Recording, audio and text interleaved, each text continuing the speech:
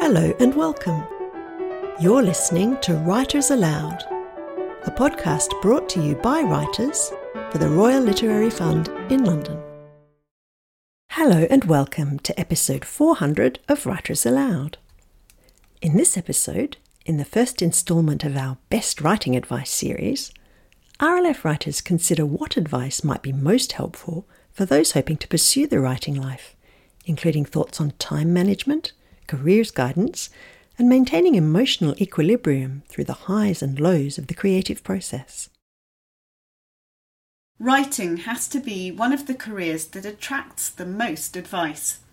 Bookshop shelves groan under the weight of volumes packed with hints and tips for those keen to become authors. And as many people lucky enough to be published know, releasing a book often seems to act as an invitation for all sorts of people to volunteer opinions on the business of putting words on the page. In this episode, we talk to Royal Literary Fund Fellows who have received all kinds of advice over the course of their careers and consider what has been most useful to them in pursuing the writing life. For Kevin Clancy, a chance conversation with a stranger in a pub ended up setting him on the path to playwriting. So I'm sitting in a pub in Birkenhead, and a guy a couple of years older than me came and sat down next to me, or near me at the bar. We got chatting. He was obviously a nice guy. I never really knew where he came from. He was one of those mysterious messengers from fate. He was doing A-levels in science. He was about 21. He'd decided he wanted to be a doctor. He was obviously very intent on this. And he mentioned that previous to that, he'd been training as a drama teacher for a year at this place called Bretton Hall in Yorkshire. And I'd heard of Bretton Hall from musicians I knew. It was a very good place for music teachers. I asked him about it, and he was very enthusiastic. He said, it's fantastic. He said, it's one of the most beautiful places I've ever seen. He said, there's this fantastic, stately home with a lake designed by Capability Brown and woods and so on. And he said, the course it's a brilliant course. He said, it just wasn't for me. I just decided. But he said, absolutely brilliant course, wonderful teachers, great people. If I hadn't bumped into him that day, I would not have gone to Bretton Hall. I would not have learnt how to direct plays. I would not have learnt how to write plays, and I wouldn't be sitting here now. Indeed, taking up the place at the college the stranger had told him about led to a second turning point in Clancy's life several years later. On the very last day I was there, we'd all finished, and we'd been sort of partying really for a week, and it was kind of all over. There was the ball or whatever it was that night, and then that was the end of it. And a little notice appeared that morning to say that the playwright Trevor Griffiths would be giving a talk that afternoon at 2:00. Somebody had got him in. And so I thought, I'd spent 3 years reading plays and studying theatre. I'd never actually come across a playwright. This was the first time such a creature had come into my orbit. So I went. And Trevor Griffiths would forgive me for saying, I'm sure, that he's not perhaps the most prepossessing figure. And he sat there with this sort of rather medieval bowl haircut. But as soon as he started to talk, I knew that was what I had to be. That was what I had to be. I want to be like you. That's what I had to be. It was something to do with his resourcefulness, his mental resourcefulness. I remember thinking, I was trying to work it out, and I remember thinking that this man would never be bored. He was constantly thinking creatively, and I was fascinated by it, and I had to search for that. And in that moment, I knew what I'd found. I knew I'd found what I had to be. So I was very lucky. At 22, I knew exactly what I wanted to do in life. All I had to do was achieve it. For Tim Pears, much of the careers advice he received early in his life was most useful because it gave him something to react against. The best advice I received was advice I was obliged to ignore. You see, I stopped working at school when I was about 13, for reasons I won't go into now, and finally left for good at 16. My grandfather, a retired naval officer, remembering that I'd been pretty good at sums in primary school, advised me to do whatever it might take to become an accountant. It was easy to ignore him. My father, a Church of England priest, advised me to learn a trade. Plumbing might be best, he thought, which I should point out was a lot less technical and complex then than it is today. It was harder to ignore him, but I managed it, and instead did all sorts of low-paid, unskilled manual work on building sites and elsewhere. I also signed on the dole in between jobs. One time I was hauled into the job centre for obligatory careers advice. They gave me a lengthy questionnaire to fill out, subjected me to rigorous psychological tests, and conducted an hour-long interview, at the end of which, in order to make full use of the talents I possessed, they advised me to apply for a job in the job centre. Of course, I was already dreaming of the life of an artist, and the reason such advice was so helpful is that it meant that one had to defend oneself from taking it, not in words, since the vocation was yet naive and vague, but there grew a resistance, an obstinacy, a perseverance that I suspect might not have developed if people hadn't been constantly trying to help me out of the apparent rut they saw me in. Earning nothing, going nowhere, in short, a loser. For the next 10 or 15 years, I did these bum jobs and quietly wrote. I never showed my work to anyone, except the magazine editors, those remote Olympians, to whom I sent poems and stories. Or more likely, I now realise, the unpaid interns on those magazines who read unsolicited manuscripts, and who sometimes scribbled advice on the rejection slips, suggesting the writer seek a different outlet for his creativity, or at least send a stamped addressed envelope next time. With readings and public events featuring heavily in the schedules of many authors, good presentation skills can be very valuable for writers. Mahendra Solanki found that a memorable comment from fellow poet Ken Smith dramatically altered the way he reads. Many years ago, doing an early reading tour with Blood Axe Books, we'd gone around various venues up north and then down south. This was in Norwich Arts Centre with the poet, the great late Ken Smith, who, having heard me read a couple of times, and I'd grown up listening to poets like W.H. Auden, and I used to go to reading every month in Pentameters in Hampstead when I was a student in London, listening every month to the Liverpool poets and Brian Patton in particular. And Brian used to read in this particular hypnotic style and Auden, and then listening to T.S. Eliot on radio or on record in the old LP, and Dylan Thomas. So this very sonorous, melodic, hypnotic style.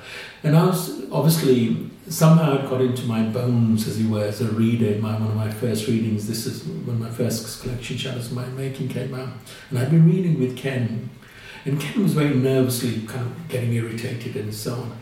And after the reading, he says, "Mahendra, why do you read like a So I stopped reading, as he suggested, and tried to adopt my own voice. Courtje Newland found a script editor's advice invaluable in helping him keep self-consciousness at bay in his writing process. Historically, the literary establishment hasn't been so welcoming to writers of colour. They're being more welcoming now. I don't know if it's, they're being pushed a bit by themselves, but they're more welcoming now. But even so, in terms of what you're supposed to write, I don't know if they're so welcoming to that. Like just being able to write whatever you want. So if I started to think about that too much and think about who might be looking over my shoulder, it could just stop me, And a script editor said to me one time, just forget all that stuff. when you sit down and write. Forget about diversity schemes and initiatives and who wants what and everything. You just have to be just open. It's the world of the imagination. Why would you, want to start thinking about that? So I don't, and I try and go wherever I want to go. And, a lot of times, even when I was younger, I was just starting out, I think I came out, like, writing stuff that offended people a lot of times, because of that, I will talk about this subject, I'll talk about the things that people say you can't talk about. But it's really liberating. It's really liberating. And sometimes it has an effect where I feel down, actually, afterwards, because I'm just like, wow, man, people are really stuck in this kind of, you can't say that thing, which is so strange for literature, As a writer, it just feels really good to be able to have that freedom. Advice from an industry insider was also useful in helping Tobias Jones get started on his career in journalism. I was very young in terms of career. I was probably 23, 24, and I was at some kind of lunch on a small literary magazine. And I can't remember I was asking for advice, but anyway, someone said to me, you have to become a specialist in something. And I think, like a lot of humanities graduates, I thought, well, I've studied English and history, therefore I can be a writer. Whereas actually, I suddenly realised some of the best writers and journalists were doctors or lawyers or people who were really proper experts in their field. And so I thought, blimey, I've got to become an expert. And I spoke to the person on the foreign desk of the newspaper where I was working, and he said, the Americans are only interested in the 3 I's: Ireland, Israel and Italy. So I ended up in Italy, and that kind of became my area of specialisation. But I think that was the most important thing. Have something for which every time the subject comes up, editors will think of your name.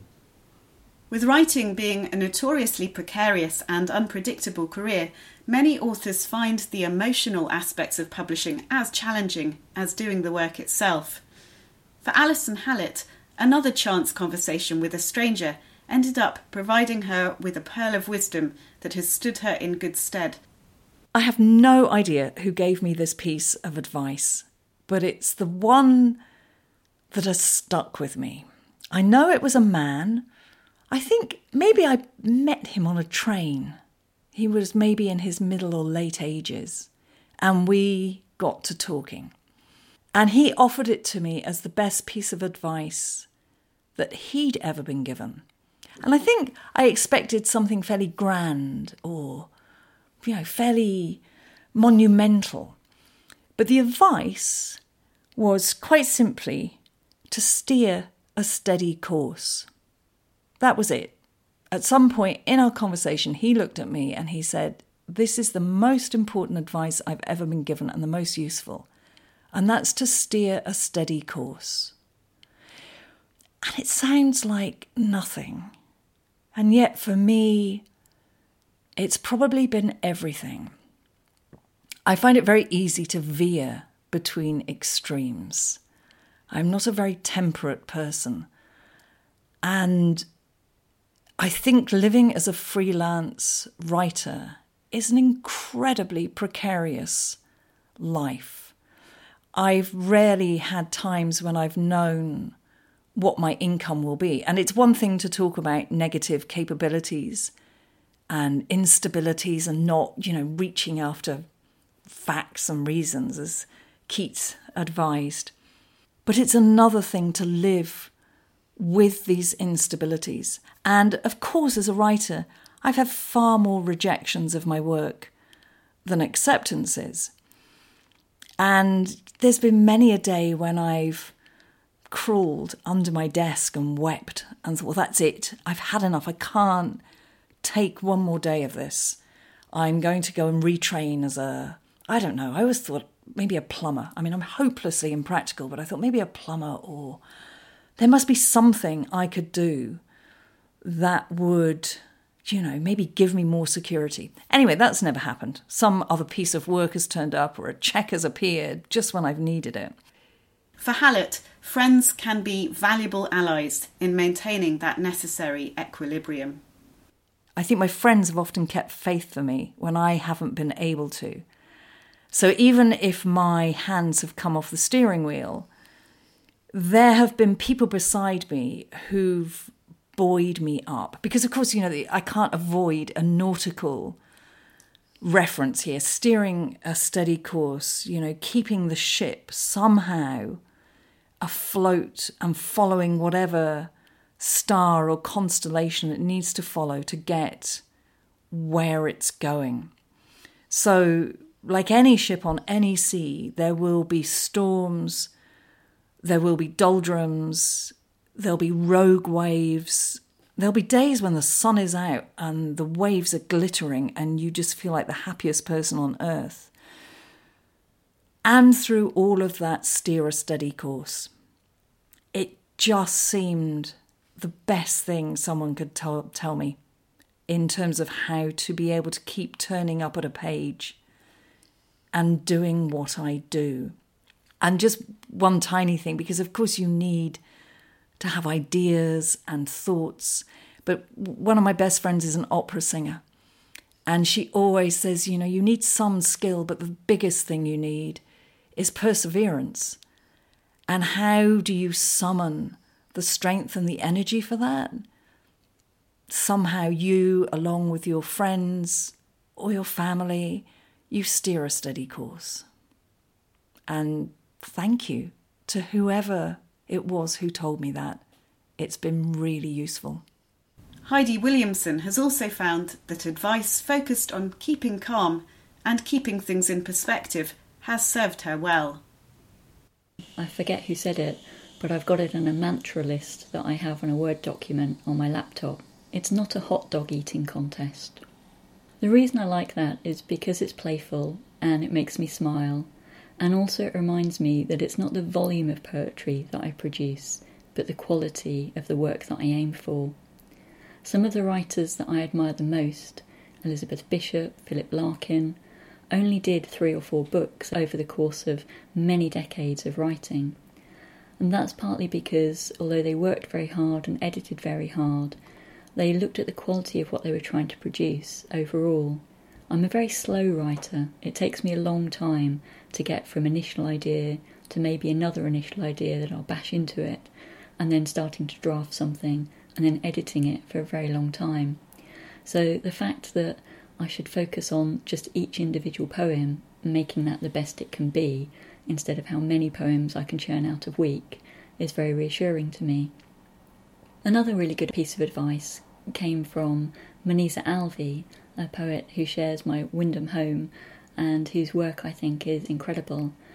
When I was struggling with a particular book and trying to figure out how I was going to approach the topic, and so many ways to come at it from, and really struggling, she said, just put one poem in front of another. And that idea again, that you just focus as wholly as you can on the piece that you're working on, and pulling out and teasing out all of the different meanings and areas and interests in that poem, really helped me focus and calm down and slow down and enjoy the work again.